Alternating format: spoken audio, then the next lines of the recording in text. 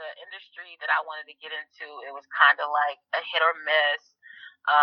So at that time, I figured that I did not want to go into like entertainment because it was so iffy and wishy-washy. Yeah.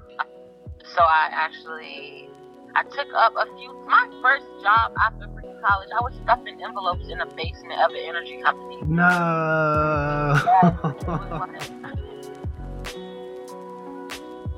What's up, everybody? I am your host, Rashad Mays, and I'm here to bring you Love Yours, the podcast, the show that loves the hustle and embraces the struggle. On this show, we interview entrepreneurs and brand makers who have achieved levels of success within their fields and bring to light some of the struggles and pitfalls it took for them to get there. After this episode, be sure to leave comments on your thoughts, opinions, or whatever you think of the show. Don't forget to show love and check out our website at www.loveyourspod.com, where you can find all of our podcast interviews and Love Yours apparel. While you're there, make sure to subscribe to the show and get a chance to cop some of our gear at discounted rates. With that being said, stay tuned. We have an exciting show ahead right here on Love Yours, the podcast.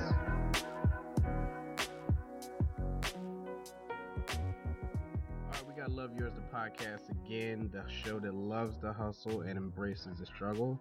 Today, I have Yasmin Selena here with me today, straight out of the DMV. How you doing? I'm doing well. How are you? Doing good. I definitely want to bring you on the show. I saw you're making some waves right now, and I know you're a big influence out here in DC, and a lot of people know you, and you're kind of starting to make your way into the public eye. Just me looking at Facebook and everything around social media, I was able to catch a glimpse of some of the things that you're doing out here, and I could not bring you on. I am happy to be on the show. Good. Thank you. Good. So, Yasmin, you're from the DMV, correct? Yes, I am. Born in DC, raised in PG County, so yep. Okay, all right. And we met through mutual friends, and shout out to Quentin, because Quentin is the GOAT. But we met through mutual friends, everybody, and I think we've known each other for, like, just passing by, like, over the past, 2-3 years? Yeah, I've been by that long, yeah. Yeah, 2-3 years, and for everybody that doesn't know, explain to them what you do and what kind of background you kind of came from, because you worked at a particular place that was very special to a lot of the listeners. So fill them in on where that's at. Sure. So right now I am a founder and executive director of the Hustlers Guild, which is a nonprofit that focuses on STEAM exposure, so that's science, technology, engineering, art, and math, for the lower 40% schools in Washington, D.C. But before starting HG, I did serve 6.5 years at the White House under the Obama administration, working in the management and administration office, and then going over to Homeland, working in their partnership office. Woo! Look at my dog with the big dog status. Shout out to Obama. Yes. How was that? It was definitely a once-in-a-lifetime experience. Absolutely. It was a lot of fun. That whole wave. It was a great time. Good. Absolutely. Good. I know, a lot of people are right now missing Obama. I mean, I'm pretty sure you are too as well, right? Yeah, everything has changed a lot since then, but hopefully we can continue to move everything forward. Yeah, we need to. And I mean, you're still tight with a lot of the folks that you was working with in the while you was at the White House, right? Yeah, absolutely. A large amount of minorities that I've met in the Obama administration actually came over with me to get the Hustlers Guild off the ground. So we are a good close-knit family for the most part. Mm-hmm. A lot of us still keep in contact and support each other during our next steps. So yeah, absolutely, we still keep in contact with each other. That's good. So you say a few of you guys got together after you guys left the administration, and they kind of helped you start this nonprofit that you have right now. Tell me how it kind of started out, right? Was this the initial start of did you know you were going to do this, when you were back when you was 14, 15, or is this something that just popped up, just like, I I had this instant thought after I got out of the administration. Let me go after it. Oh yeah, so I've been doing youth advocacy work since about 2001, 2002-ish. So it's been something I've been doing since I was like in my early teens. I knew at a young age that I was either going to have a nonprofit to help inner city kids out or a bar. Not to say a bar still won't happen, but it's gonna happen. Things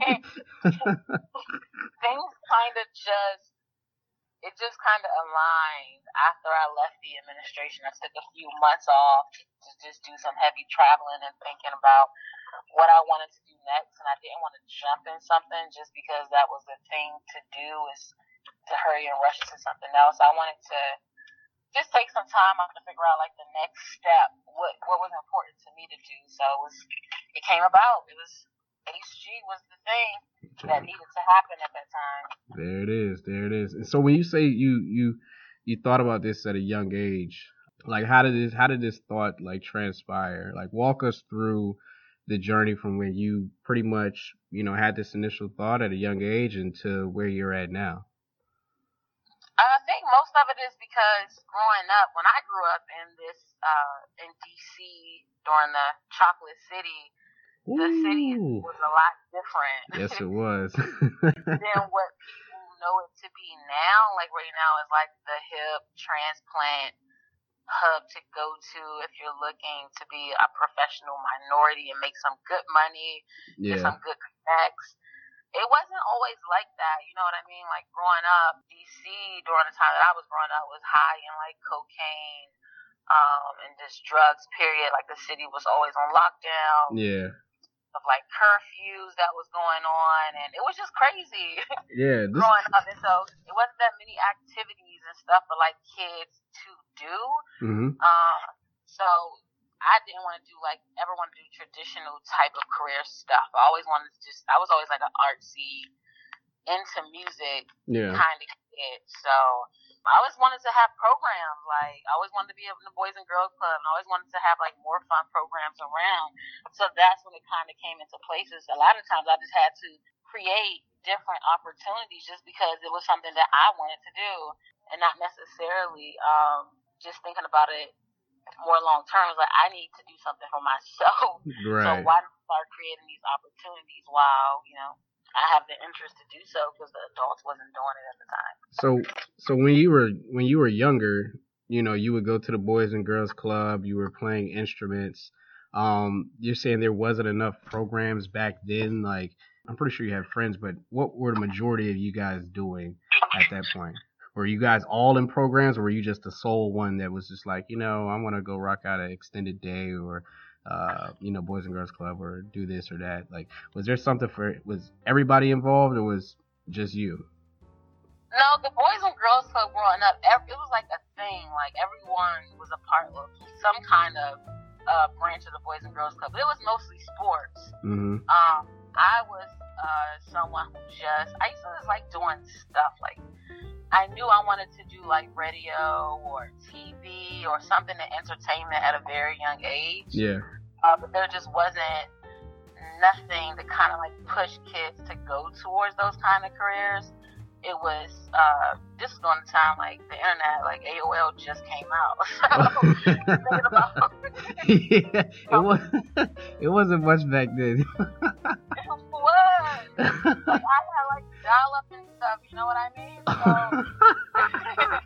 it's like how can you have camps? So, people wasn't that forward thinking back at that time to like push kids to do more expressive stuff. Yeah. So when I told like my parents and stuff like, yo, I wanna do radio and TV, that wasn't something that was accepted back then. It was like, yeah, you don't want to do like engineering, or you don't want to be like a lawyer, like the typical moms and pops answers. We're gonna send you to school, and you're gonna be a lawyer, or you're gonna either be a doctor. Everything else, you ain't making. They say everything else, you're not gonna make no money, and that's not what we're gonna spend all our money to send you to school for. Exactly, but that wasn't just something that they were like used to, happening. It was just more so like, I don't know what mass communication is. Like, I don't know how this is going to help you. But I just was something that I always wanted to do. So. And what were their professions? My father's actually, he was an entrepreneur. He came to America after traveling to like over 60-something countries. He finally settled here. Jesus. Oof. He started a business. Yeah, it was like a real, like, bootstrap kind of story. Like, came here, barely knew English, didn't have any family, learned a trade. From that trade, started a business out of his front room, and then turned into a location. And then after that, just turned into like a real estate investor. We might. Whoa! Hey, those two words right there are key. Those are like spark words for me. Like I might want to bring him on the show. Everybody knows I'm into real estate investing now, so he might be a good guy to bring on the show. That's good. So he and I'm pretty like for him to establish all of that, especially coming from where he came from. I'm pretty sure in his mind he just wanted you to get out there and get like a stable job that was going to pay solid money. I'm pretty sure the entrepreneurial idea for him was he wasn't looking at it like that. Yeah, absolutely. He just wanted to be like like you should just go to college and get a career job. So it was just it took some convincing for him to actually see that that kind of lifestyle really wasn't something that I can get the most out of. Yeah. And I can always do like a lot more, or I can always just go back to that kind of thing. This is not like the end all, you know what I mean? Of course. So there's opportunity to come back. But this is something that I actually wanted to do. Like, yeah. I didn't want to be one of the people that, get down the line like, oh, I could have, should have. Yeah. No. Yeah. So what about moms? Was she more accepting, or what did she want out of you? My mother, she just kind of like, you won't have to she's more of a you got to make your own decisions kind of person. Mm-hmm. So she just like, I can't really tell you what to do. It's, it's something, if you want to do it, then you know what you got to do to do it. So that's always that point. Like, what a contrast. I know, right? So when you're thinking about like, did you have other peers that wanted to go the entrepreneurial route? Because I'm pretty sure your parents supported you, but when it comes to like just having somebody to talk to about these ideas that were supportive and was like, hey, you should be doing this or you should be doing that, were you able to go to your parents, or did you have like an outside resource? Well, actually, the crazy thing is, I actually told my parents months after I started my organization. They were like one of the last people to find out.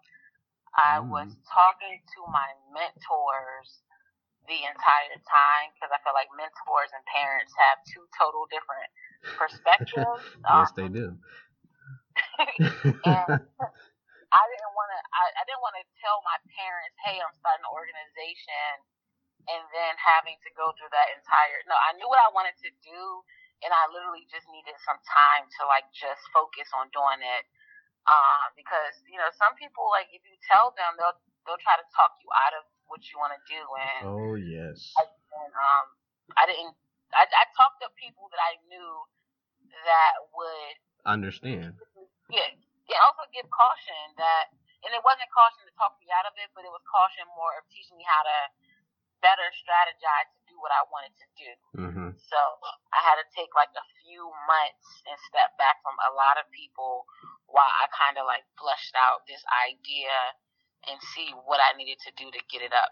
That is, yes, that is so key, because everybody's got an opinion, and the entrepreneurial road, especially with our upbringings, like we all went to school, we're educated, we're highly intelligent.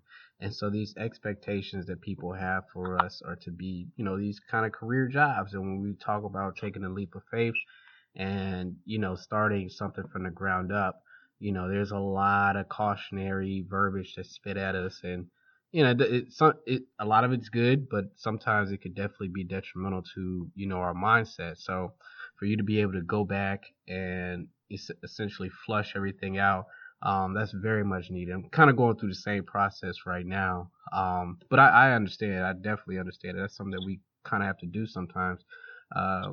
Eliminating those those negative thoughts, and like I said, being around individuals that are, like I said, gonna provide us cautionary advice, but also push us in the right direction, and know that we're fully invested in the dream that we kind of want to go for.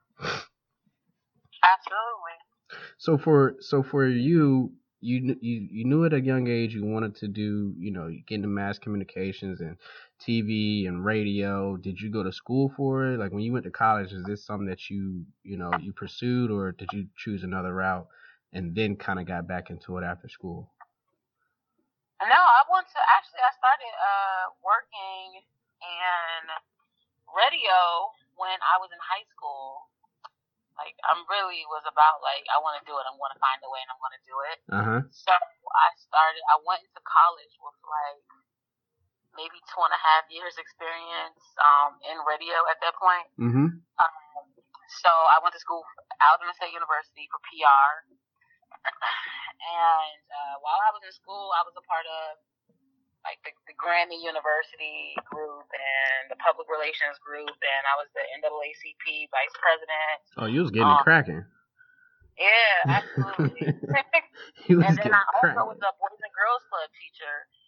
So I was, pulling my 18 to 21 hours a semester, but I was also teaching full time from like 3 until like 8 p.m. at a Boys and Girls Club that was set up just like a school. Yeah, you couldn't let go of the roots. That Boys and Girls Club was your roots. Yeah, and it's just always been a part of something. Every time I even did Boys and Girls Club stuff when I was at the White House. There it is. That's the crazy part about it. So. There it is. So did you guys had your own radio show? Did you ever host a radio show while you was at school? No, so I never. When I did radio stuff, I was running backstage stuff for live remote. So like the big summer concerts, and a radio station is like hosting like a live remote out in the city, or putting on their annual big, festival somewhere for Sisters Only Convention Center or something like that. I was running like the backstage logistics for these concerts. So essentially what I had to do was I had a list of the artists that were coming and leaving. And then I had their writers list, which basically their demands that they had there for their backstage room, and I just had to like make sure that all this stuff was set up in their backstage room. When they got there, escort them to their room and make sure that they was on stage at time and out of the room to the next person comes. So it was more from a logistics standpoint.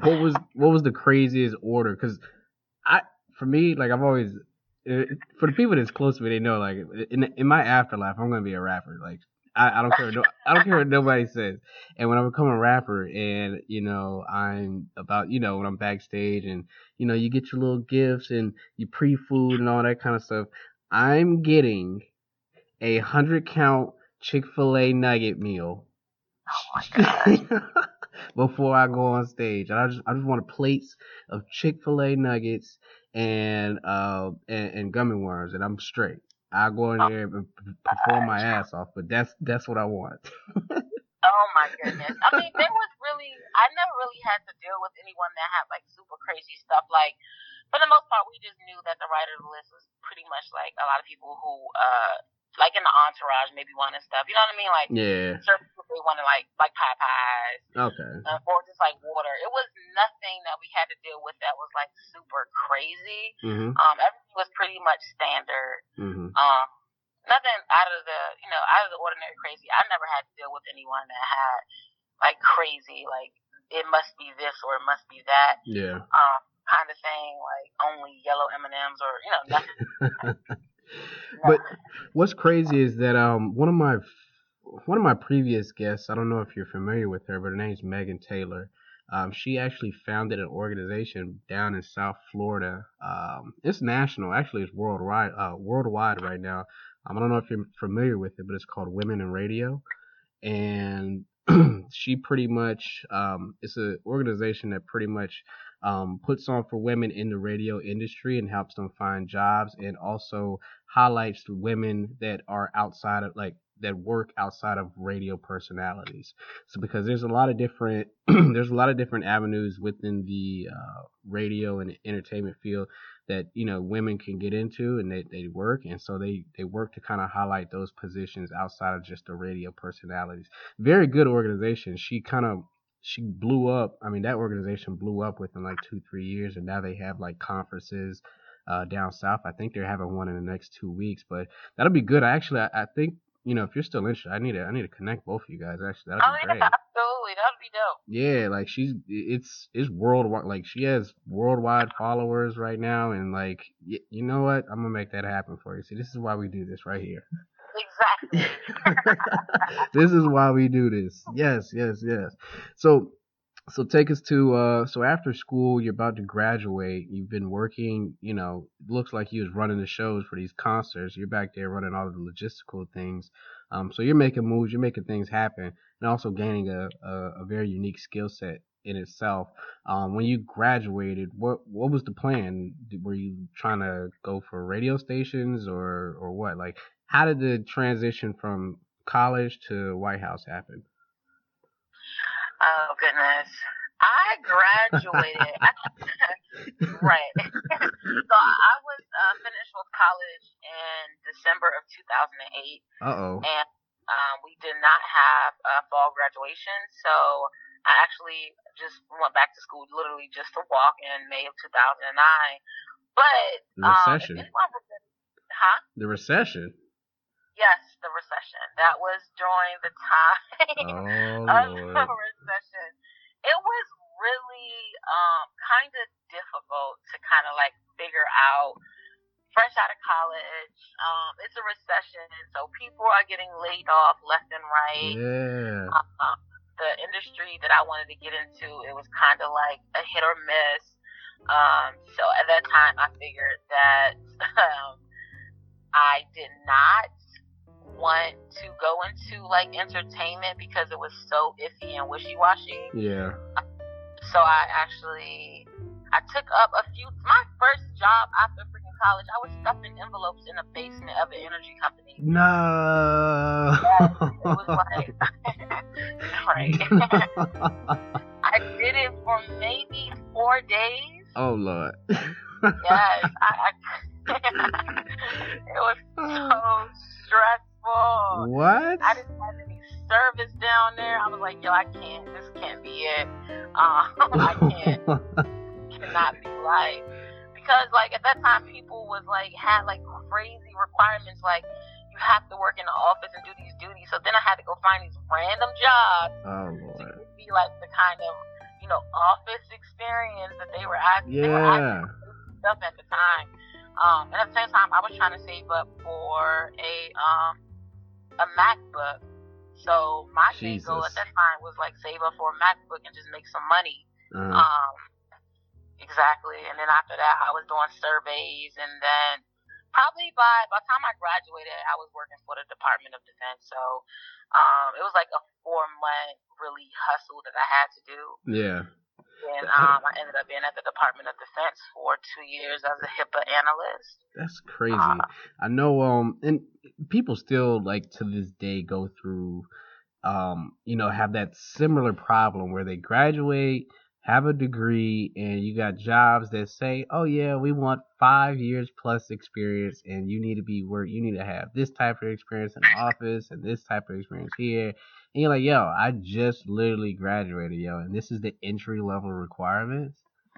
Yeah, it was crazy, but that's why I keep pushing a lot of people that I mentor, like, yo, just get the experience. Like, it's never too early for you to get that experience. I had the experience, but like I said, it was a recession, so you had to make do.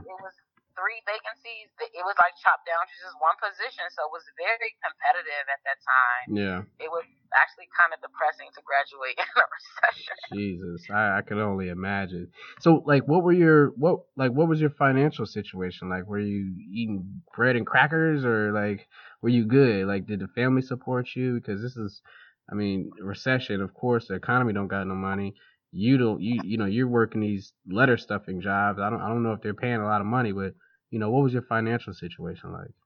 I mean, like, it was actually cool. Like, I wasn't in a position where I'm like, I need to, like, hurry up and find something. I was still kind of like taking my time, but I had to set metrics. So, coming out of college, I didn't have any debt or anything like that. I was literally kind of just on stuff. Wait, let's take a minute to thank the Lord.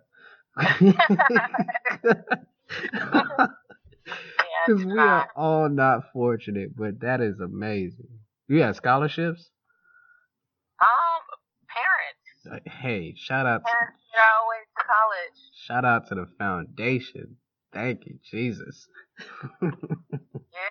So, I guess my situation was a lot different than a lot of other people. It was still frustrating, but I wasn't. My parents had kind of like set stuff up that, as long as we were out here doing what we needed to do, like we would be okay. Yeah. It was a safety net. But these are things that you went through it and you saw how your parents set you up, for success, at an early age. But these are things that you can essentially take with you, when you do, when you're able to start a family and, you got kids and things like that. I'm pretty sure you're going to try to set them up the same way. Oh, yeah, absolutely. Like, it's still a lot of hard work that goes into everything, but I definitely can, help prepare them as much as I can with my resources and just like intel on how to get stuff done. Good. And that's what we got to do to change these, to pretty much change these generations and push everybody forward. We gotta start at an early age and set our kids up, now while we're hustling, instead of at the last minute and, they're trying to figure out on their own and, they got hundreds of thousands of $200,000 of debt and all that kind of stuff. So definitely key points that you should be able to take with you. You know what I'm saying? Got it. Yeah, absolutely. So you were at the Department of Defense. What was your job position at that point? Were you like, I'm here just to take it, because it's a good job, or did you still find yourself wanting to, go after the radio and entertainment business? During that time, it was something that I filmed a documentary early 2008, so I was actually still doing like premieres and stuff. Yeah. It was just about to pay the bill while I was like flying off for the weekend to do like premieres on my documentary. So after maybe 2 years of like, just still like, okay, I'm still do this kind of youth advocacy work over here, but this is like my daytime gig. Yeah. I got busy really quick. And that's when a friend recommended to me, like, hey, I think you should apply to the White House internship. And I'm like, no, I'm not doing it. I'm not into politics. First of all, why did they come out of left field with the political world, and ask you about it?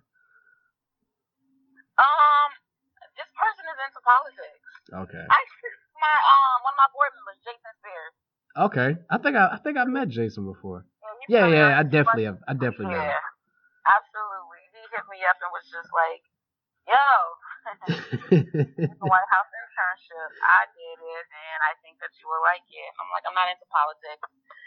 And he's like, "But you're bored right now." And I asked a few people if they have like positions for people who are into like, event logistics and like all the stuff that you like to do, and they actually have a few offices that cater to those kinds of people who are not policy related. Yeah. So then I was like, okay, I'll apply. He was like, yeah, FYI is not paid, and I was like, oh God. It was like, it's a free internship, and I was like, well, how much in advance do I have? And I think he told me like maybe it was like probably, and I don't know, like maybe October. Yeah. And I had like maybe 3 weeks to apply to this internship, and I sat on it until the last day, actually. Come on, yes, come on. And I know. And I was like, you know what? Like, I'm gonna do it. And then I was like, if I start in January, that means from October to January, I cannot spend a dime. Jeez. My money. So that's what I did. Like, I just stacked up, and they called me, and they wanted to do an interview. Made it through the interview, made it to another interview on the phone. They gave me a start date, and I worked my job into that Friday, and I started the White House on a Monday. Wow, what a wow!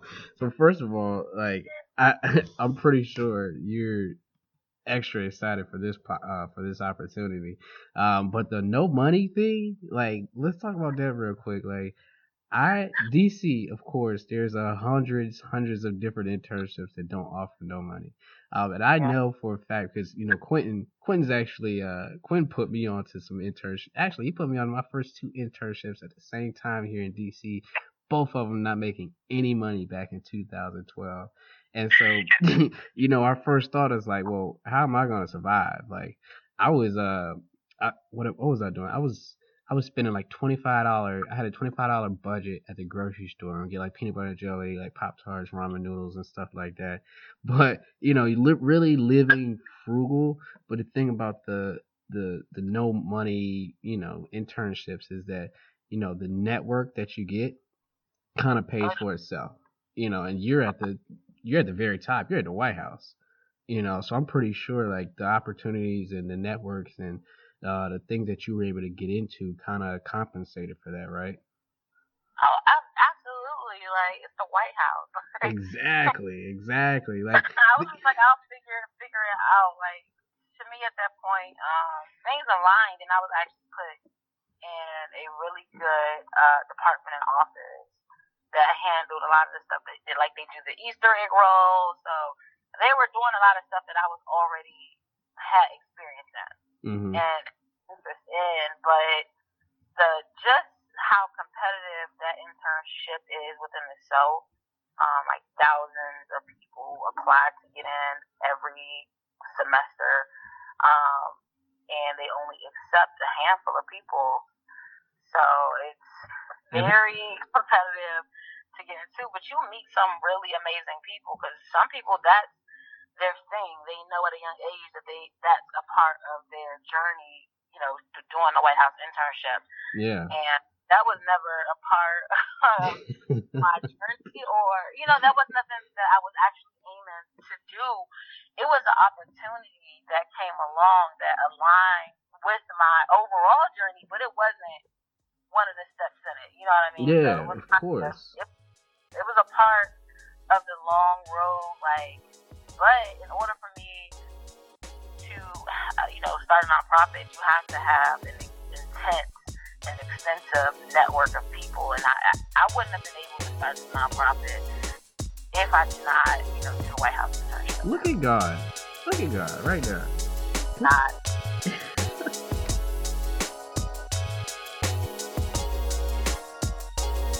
Hey guys, I want to shed some light on one of our sponsors of the show, Hara Creative. That's HARA Creative. Hara Creative is a creative shop that specializes in photography, videography, and creative direction. Challenging the status quo through their expertise, they have used their skills to provide restaurants, clothing brands, solo entrepreneurs, and many more with distinguished visuals. You may also know them because of their transformative self-propelled projects, such as their video series, The Black Love Project, and their most recent publication, Hara Magazine, Poems and Light. Follow them on Instagram at Hara Creative, or check out their website, haracreative.com, to stay in the loop with all the dope content they have coming our way. Please check them out when you get a chance, and always remember, Hara Creative for the culture.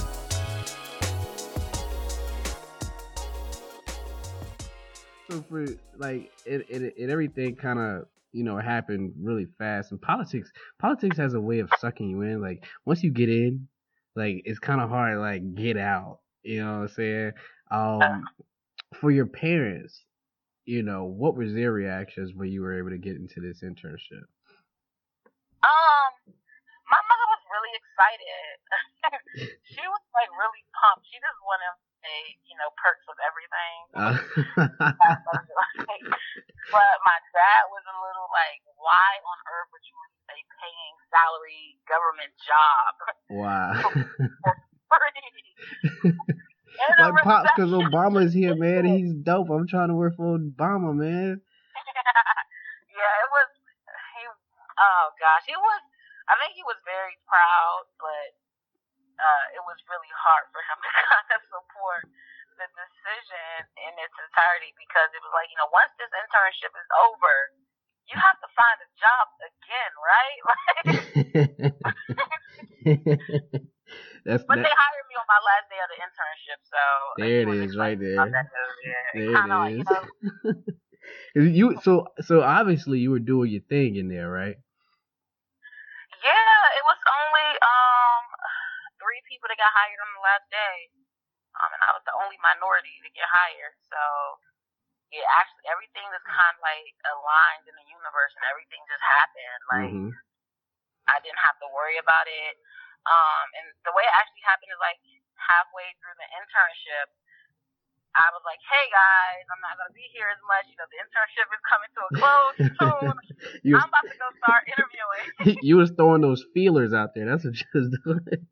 Honestly, I was just trying to let them know, like, yo, don't count me being here because this is all cool, but y'all going to have a new wave of people here, and I need to look out for me right now, so I got to go find a job. Don't get attached because I'm about to be out the door.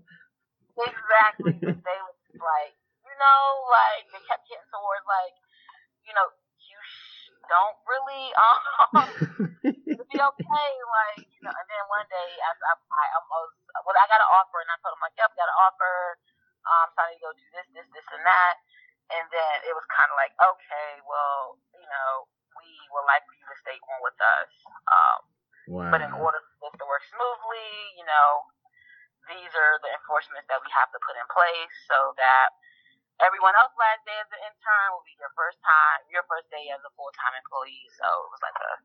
Wow. And what made you choose that opportunity over the offer that you had? The other one was like, I think it was actually at Homeland, so funny. I think I was just already familiar with the office. Yeah. That I was working with. And it's like, why wouldn't I want to work at the White House? Like, yeah. And at this point, had you already met Obama yet? Yes, I have. Ooh, yeah. Wait, how's Obama? Because we see him from TV and from afar, but actually working in the White House and within his administration, how does he keep everything together and what's he like? He is actually he's the same that you see him on TV, and I really, really like working for the First Family. And I didn't do anything like at the White House that was policy related, so didn't get to work on all the cool stuff. But I did work in the office that we did like personal concierge type work for the First Family. So it was kind of like I got to be a part of his day the way that no one else was. So our office used to do his wake up calls. Hey. So I did his wake up calls for like 18 months. So I was like the first and last person he talked to every day for a long time. And it was just cool. Like I didn't get to work on certain policy to help these people in this neighborhood, but I was waking him up so he could work on those policies and making sure that like stuff was like needed. Like you know what I mean? Like after hours. That's dope. It was just fun. Like it was really fun, and like at that time I was in like early 20s, so you know what I mean? Like, that's dope.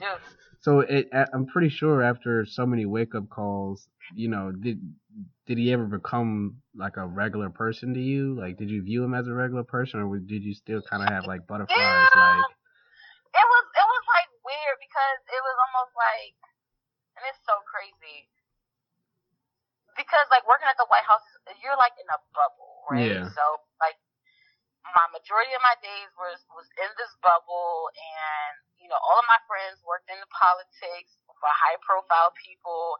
It was like a bubble that we were living in, and being that like the access was so close, like Yeah, as you far were as right there. I had, you know what I mean? And I worked on a team with other people that worked so closely with him in that same sense. Yeah. And then you walk out in the street, and then people, or if you go to like a family event, or like for that whole time of my life, and it's like, this is my friend, she work at the White House, like this is my niece, she work at the White House, and then you becomes a part of like your identity, and then you go back to your alma mater, or they doing stories on you, and it's just weird because in that bubble, it don't seem so big, Right? But when you step out of the bubble and you see like millions of people being inspired by this family, and you just had like that close range for so long, it's like, dang, like I really was just like oblivious. Yeah, you was a part of something like amazing. Yeah, that is dope. And like I'm pretty sure working, like I said, with Obama, in the first family, you was going everywhere, and people was like, yo, yeah. It's almost like it was a little low key celebrity within your own like networking group. Yeah, it was. It definitely felt like that sometimes. But like to me, it was just like, yo, I know that I could just do my job well. You know what I mean? It was more so like a task to me, more so like than feeling the same kind of way that people felt. You know what I mean? Like I always try to keep it's cool. I'm just here just to be here. I just want to chill. I don't want to talk about it.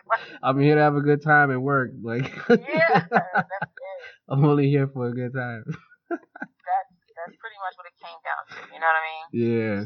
So you're at the White House. You're working your job. They extend you an offer, and you're working in position.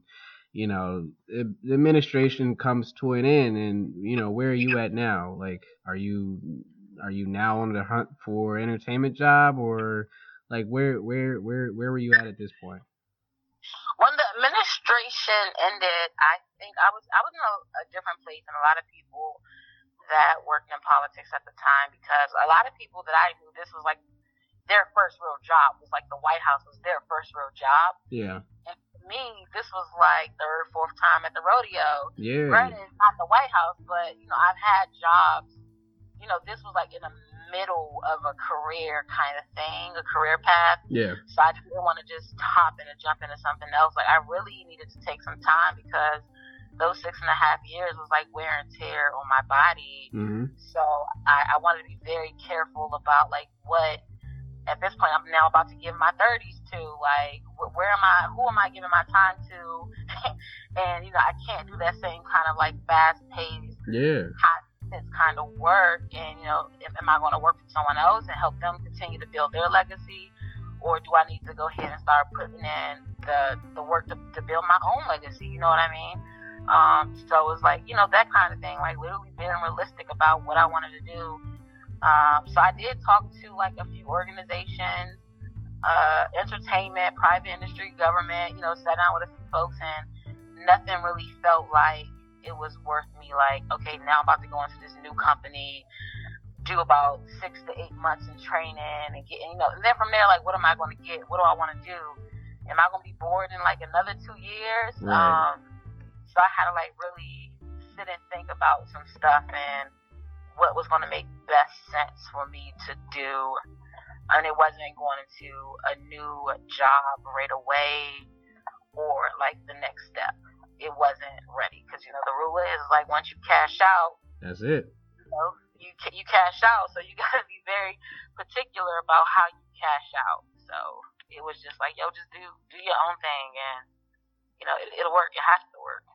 So you spent how long after you left, between all these interviews and meetings and things like that, before you said, all right, boom, I got it. I'm not wasting my time with nobody else? Because obviously you knew your worth, right? And again, like you said earlier, you didn't want to go, end up your later career thinking, I wish I should have took that leap and, took the jump and, did what I wanted to do at that moment in time when it was the right opportunity. What essentially gave you that idea? Like, all right, I'm not wasting no time. This is it. This is the perfect opportunity. I actually had someone who tried to connect me. Well, actually, not tried. I actually got connected to a rapper, a very well known rapper in the music industry. Can we know a name? Am I gonna say their name? I'm not gonna say his name. I'm not gonna say his name. Not at all. I got connected with this rapper camp, and we had a talk, and they were interested in expanding their just like their community side of their brand. And we talked for a few times, but it was like, I really don't know. I'm really hot, and I'm just like, yeah, you're hot, but you're not going to be hot for long. Not in the sense of disrespect, but just the way the industry works. Like, you cash out, or you start working on a legacy in the midst of while you're hot, and not when you're like, I was a former rapper that did X, Y, and Z. Yeah. It's a super, super cool rapper. But, I talked to my mentor, and she was like, yo, like, you could be going through another 2 months of talks with this guy, and he may give you year 2019. How about you start your own thing, and you let the rappers and entertainers come to you to help from that point, instead of getting another high-profile person off the ground, by helping them? Why don't you do it the opposite way? Why don't you, you already have a brand, why don't you just feed into that a little bit more, instead of just taking your whole brand, because you're a moving brand yourself, and, bringing it to another organization, right. Do it the reverse way. So it was like listening to her, and she did nonprofit work for a while, and at the point now she works in the government. So she has really sound decision making things that I listen to. And that's like, how you would have thought. And that's very imperative. I mean, the good thing is that she understood where you wanted to go, and she helped guide you to make that decision. So at this point, were you like, all right, I'm doing the Hustlers Guild, and who do I need to reach? Like, who'd you reach out to like bring it together, like bring the idea together? To be honest, the way it actually happened is I had a conversation with her maybe, I think when I had got back from Cuba, and it was probably like in May. But the year before I turned 30, and I threw a birthday bash that was like invite only, black tie affair kind of situation at an art gallery that played like trap music all night. Hey. And I raised $1,000 within a week. And the $3,000, I just took it and I did a whole bunch of like things. Like I, sponsored Christmas and Thanksgiving for people, and I gave so much money based off of like what was raised to different, organizations and communities that needed it. And she was like, you just did a birthday bash that you raised all tell us, like, you don't know what you want to do right now. She was like, you've been doing it the whole time. Like, she's like, you packed out an art gallery and had people show up who wasn't invited. You sound like you getting your Drake on with God's plan. Let me go talk to him about that. Yeah, so she was like, you did that, and people donated. Everyone pretty much showed up that I invited, except for one friend who had a baby the week before. Yeah. So she was unable to come. That's all right. Everyone else came high and low from like Cali, New York, Chicago, Alabama, Florida, anywhere. Like, I had friends and I asked them to come, they came out. So that's she was dope. like, you have to think about that. Like, people did this. It wasn't because they did it because like, whatever, but they did it because they know that, you like to have a good time. And you put on.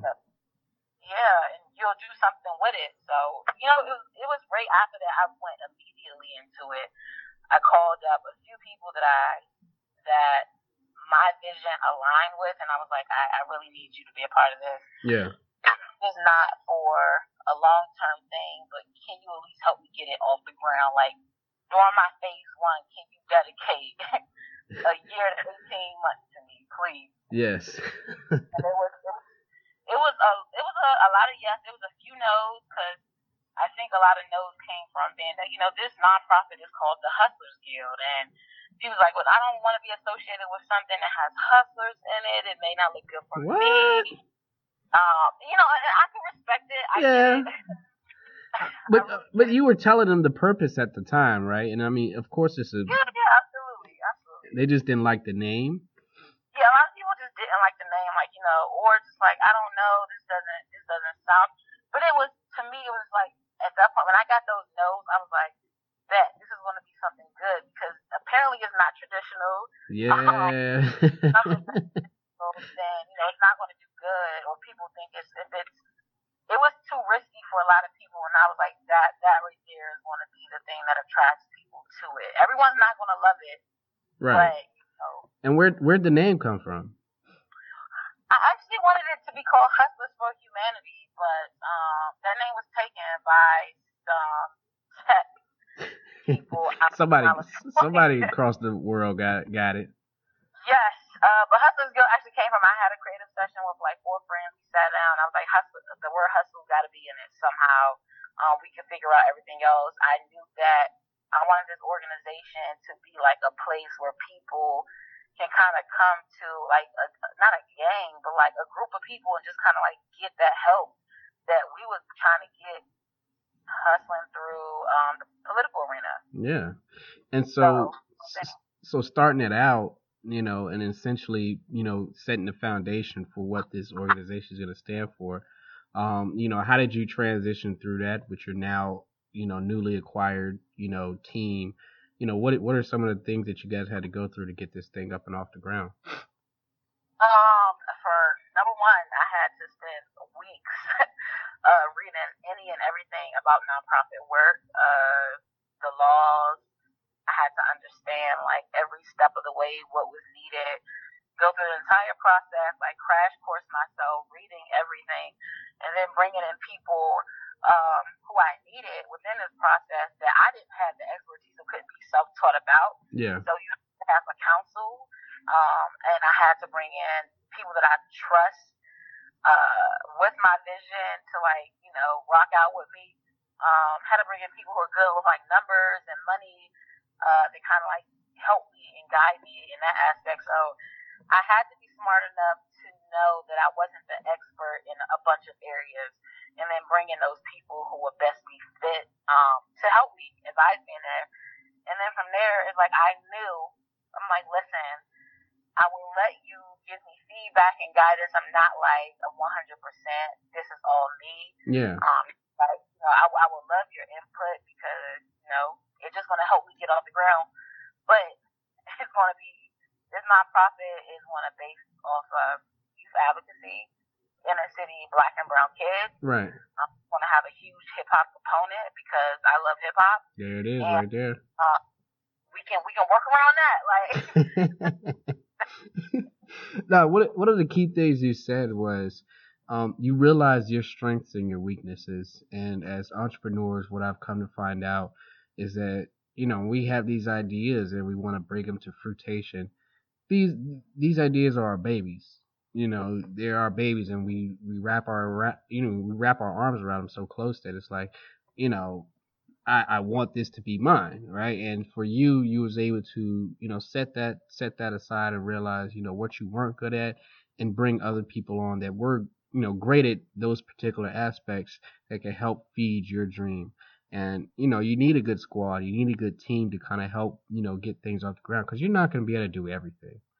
The greater entrepreneurs and managers, they're able to facilitate, and, they're able to make things shake and utilize people for, their strengths and their skills to help, bring the whole dream together. And that's something that you was able to do at the very beginning, which is good. You didn't realize it later after you wore yourself thin. You of course got the background, but you was able to bring up like the things you couldn't do. You was able to bring in key people. So I think that was definitely a critical piece that helped with you transition to where you're at now. Oh yeah, absolutely. I do not want to do everything by myself anyway. Like, yeah. So tell us where you guys are at now, because I mean, you guys have been in business for a while. You got the foundation running, and like I said, I've been seeing you guys, more and more gaining presence on social media and around the DMV area. What are some of the things that you guys are doing now that everything's lifted and off the ground? So we are, I think we're 6 months old now. Yeah, we're 6 months. So as of right now, we've done like close to 30 programming sessions. We have 2 schools in DC where we work with. We're over at Wheatley in the Trinidad neighborhood, and then we're off East Capitol, close to the Shrimp Boat, for those who know, over at Maya Angelou, which is a last resort high school. Right. So programming wise, like I think this is the pilot year for this, so we're figuring out things that really work for us and things that the kids absolutely love and what they hate. And it's going to make it better for like once we actually sustain the programming to go forward to the next year. So we're learning a lot. We've been getting so much programming support from all kinds of people, not only just like, people who've been donating during our monthly subscriptions that we have, or maybe there's like a one-time lump sum. We've been able to get a lot of millennials. A part of our organization is our membership, because not only are they giving and getting tax write-offs, but they're able to actually get some more training experience by like band speakers and facilitating workshops. So it's development for pretty much anyone who's involved in HG. And that's just how we set up and run stuff. We open an opportunity for that, but we get so much support. It's crazy. Like, and you're creating. Go ahead. My bad. I said we got programming support from Apple. A Chick-fil-A store has given us some programming support as well, and we also receive like some from Rock Nation, the Universal Music Group. That's good. Facebook DC has shown mad love to us, so we've been getting a lot of just like support. Y'all cracking out here in these streets. That's what's going on. Definitely trying to. That's what's going on. See, like. And the good thing about it is that you were in the midst of all this, you're able to create opportunities for other folks. So, for the millennials that, do need that experience working with nonprofits and or speaking or, putting on events and stuff, you're providing that outlet as well. So you're taking care of a 360 circle and bringing everything back around and providing for, you putting on for the culture. So that's definitely appreciated and something that, you would have loved to have something like this when you were a kid, and for you to be able to go out and create it and, help others and bring other people on as well, is definitely commendable. Oh, thank you. Yeah, definitely.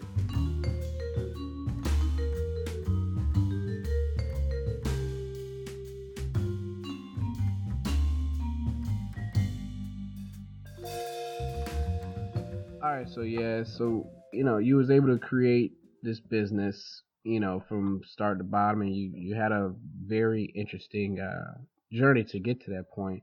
With everything you was able to do, what was your biggest influence in starting this business, brand, or venture?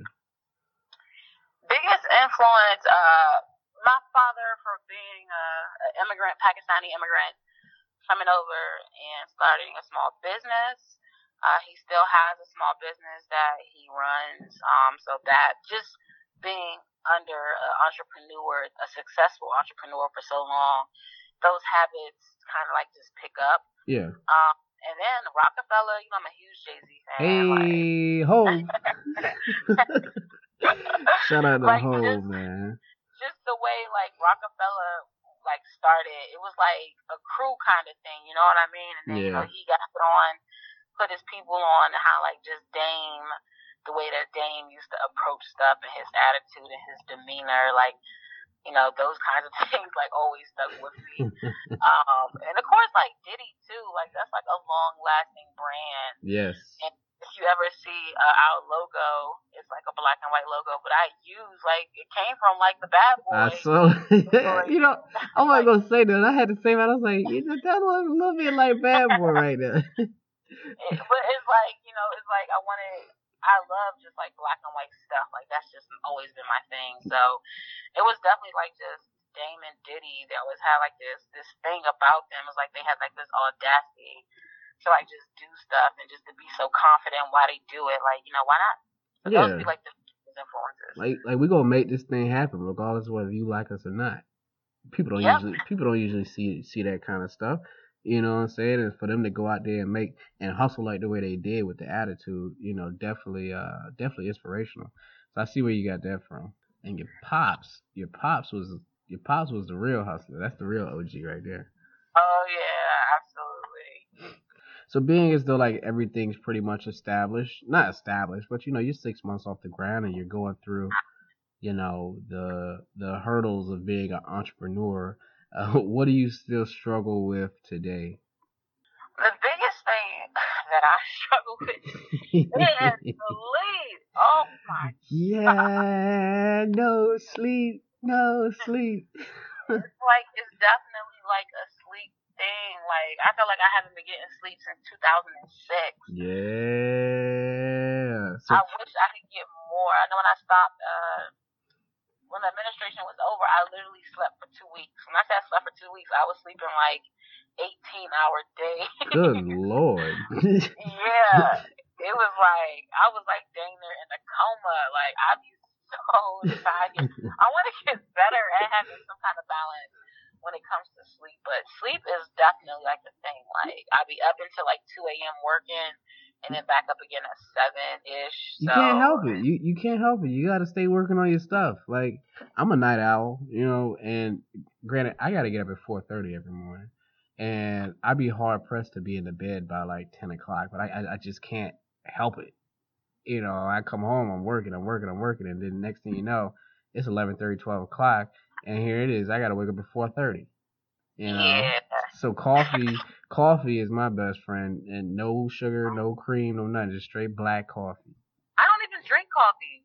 Well, how are you staying awake? I think it's just like my natural self. Like, I don't drink coffee.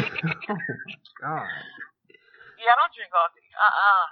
Oh Lord. See, I had to buy me a Keurig. Well, I had the original coffee pot, and that was popping. But then next thing you know, I had a Keurig, and then my whole life changed. It's every single day. I think if I woke up at 7 o'clock, if I worked till 2, and then I had to wake up at 7, I think I'll be all right. 4:30 is not a natural time to wake up. I'm sorry. Oh, it's not. That's why I'm sitting over here like, yeah, right. I can stay up until 4:30. Yeah. I'm not waking up. No. Yes, I've been doing it for like 3 years now. I'm still not used to it.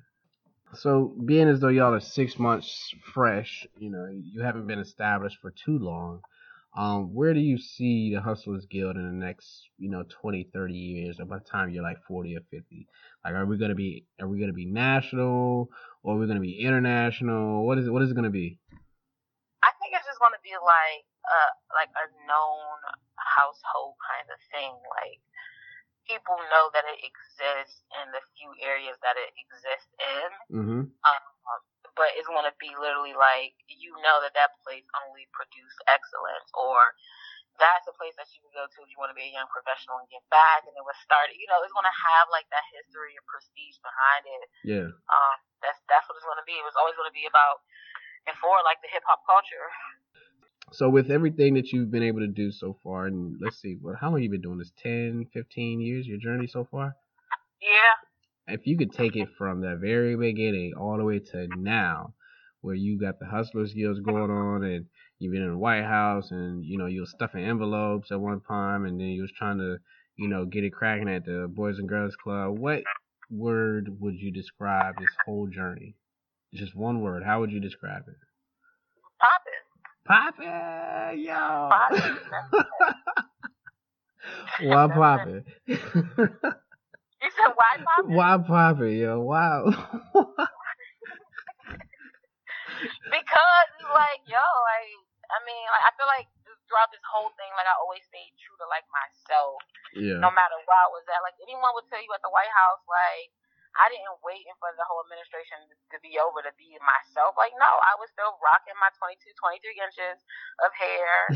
I was wearing my nails, but I didn't want yes. people to define me based on, like, they're going to do it anyway, so why not just be yourself?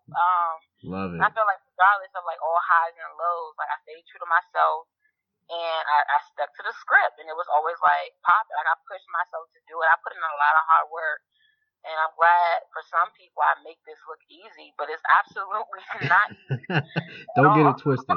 Yeah, don't ever get it twisted. I try to do it with as much grace as I can, but it's a very difficult and challenging process. But I put in a lot of work to, like, get the stuff that I get, and it's just been, like, a popping experience for me. No, that's good. Like, you was able to, like, people are gonna judge regardless, like you said.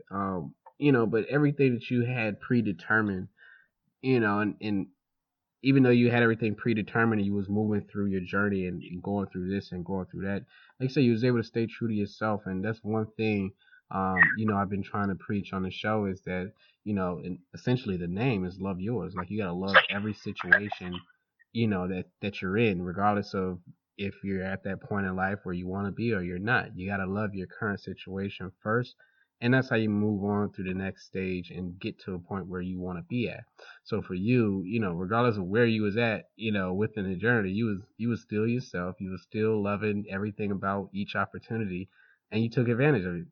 And so, you know, that's everything that, you know, we kind of like preach on the show, and it's good to have like somebody on here that was able to realize that at an early age.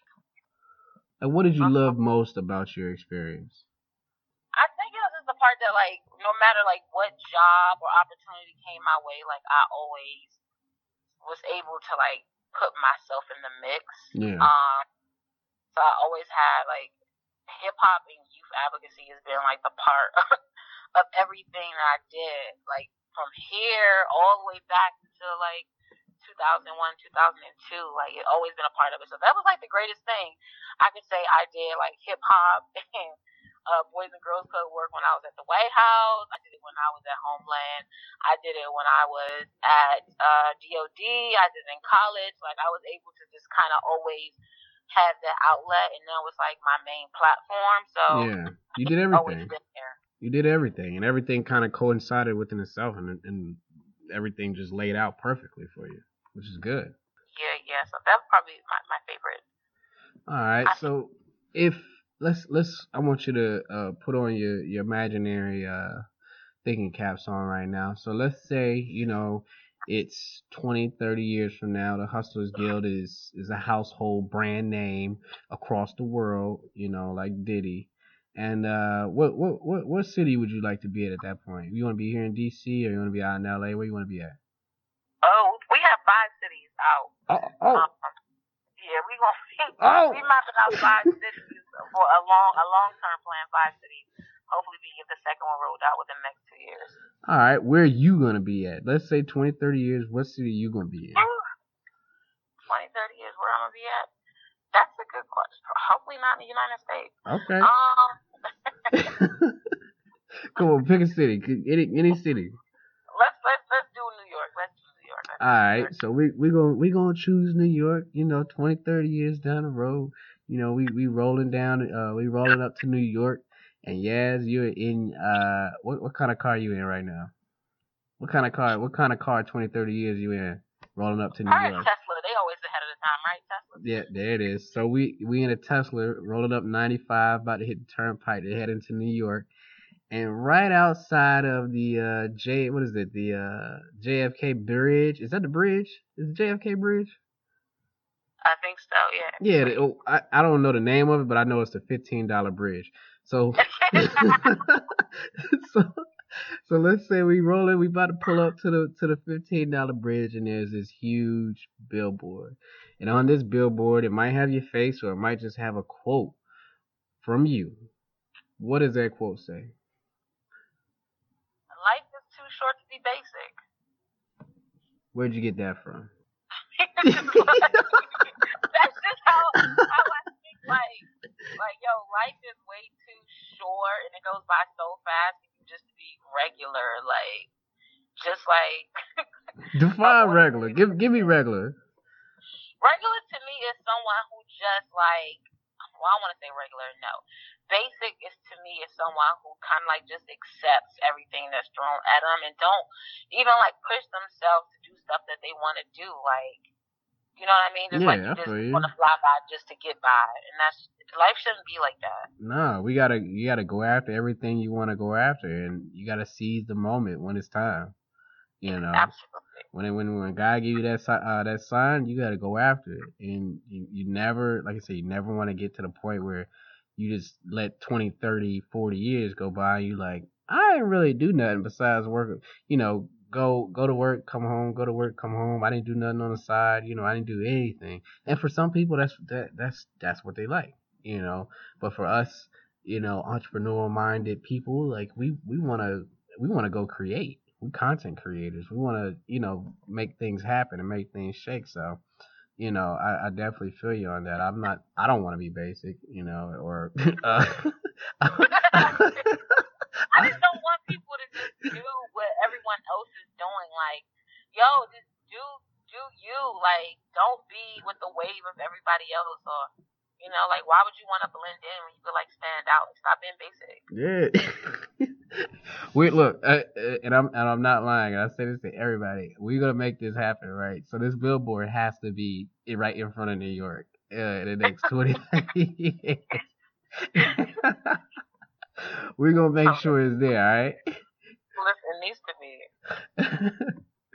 So look, so now that you've been on the show and you've kind of been able to tell us your journey and see what we're about and everything that, you know, what it means to love yours and love your situation and everything that comes about it.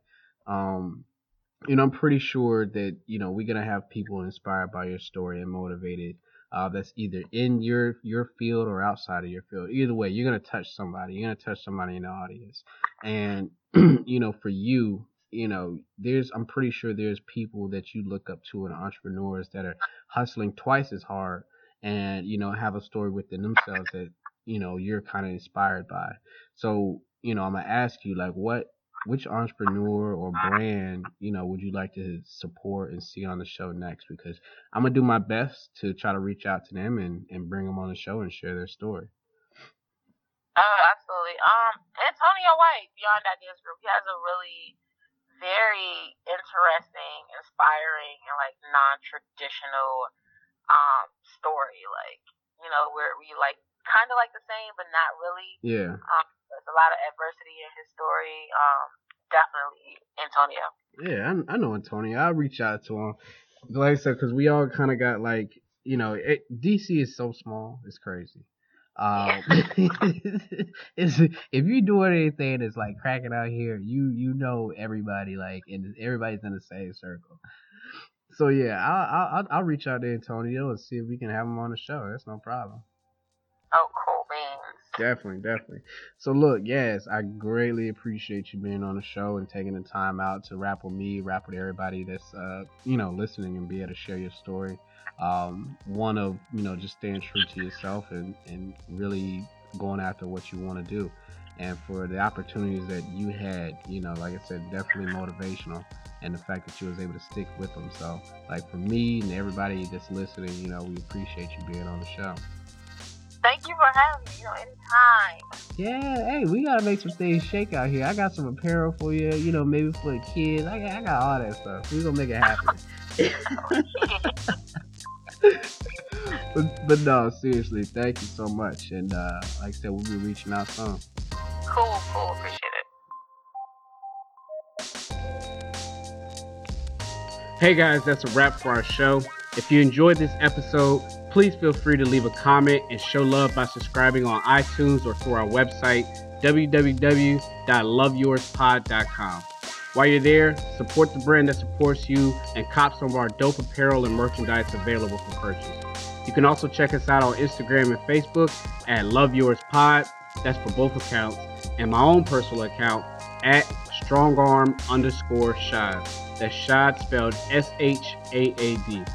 In addition, if you know any entrepreneurs or brand makers who inspire you and would like to see on the show, visit our main page of the website, scroll all the way down to the bottom, and fill out the information in the fields provided. I also would like to say thank you to our sponsors and everybody that came together to make this episode happen. Without you, This train don't roll. Until our next episode, keep dreaming, keep creating, and always remember, love yours.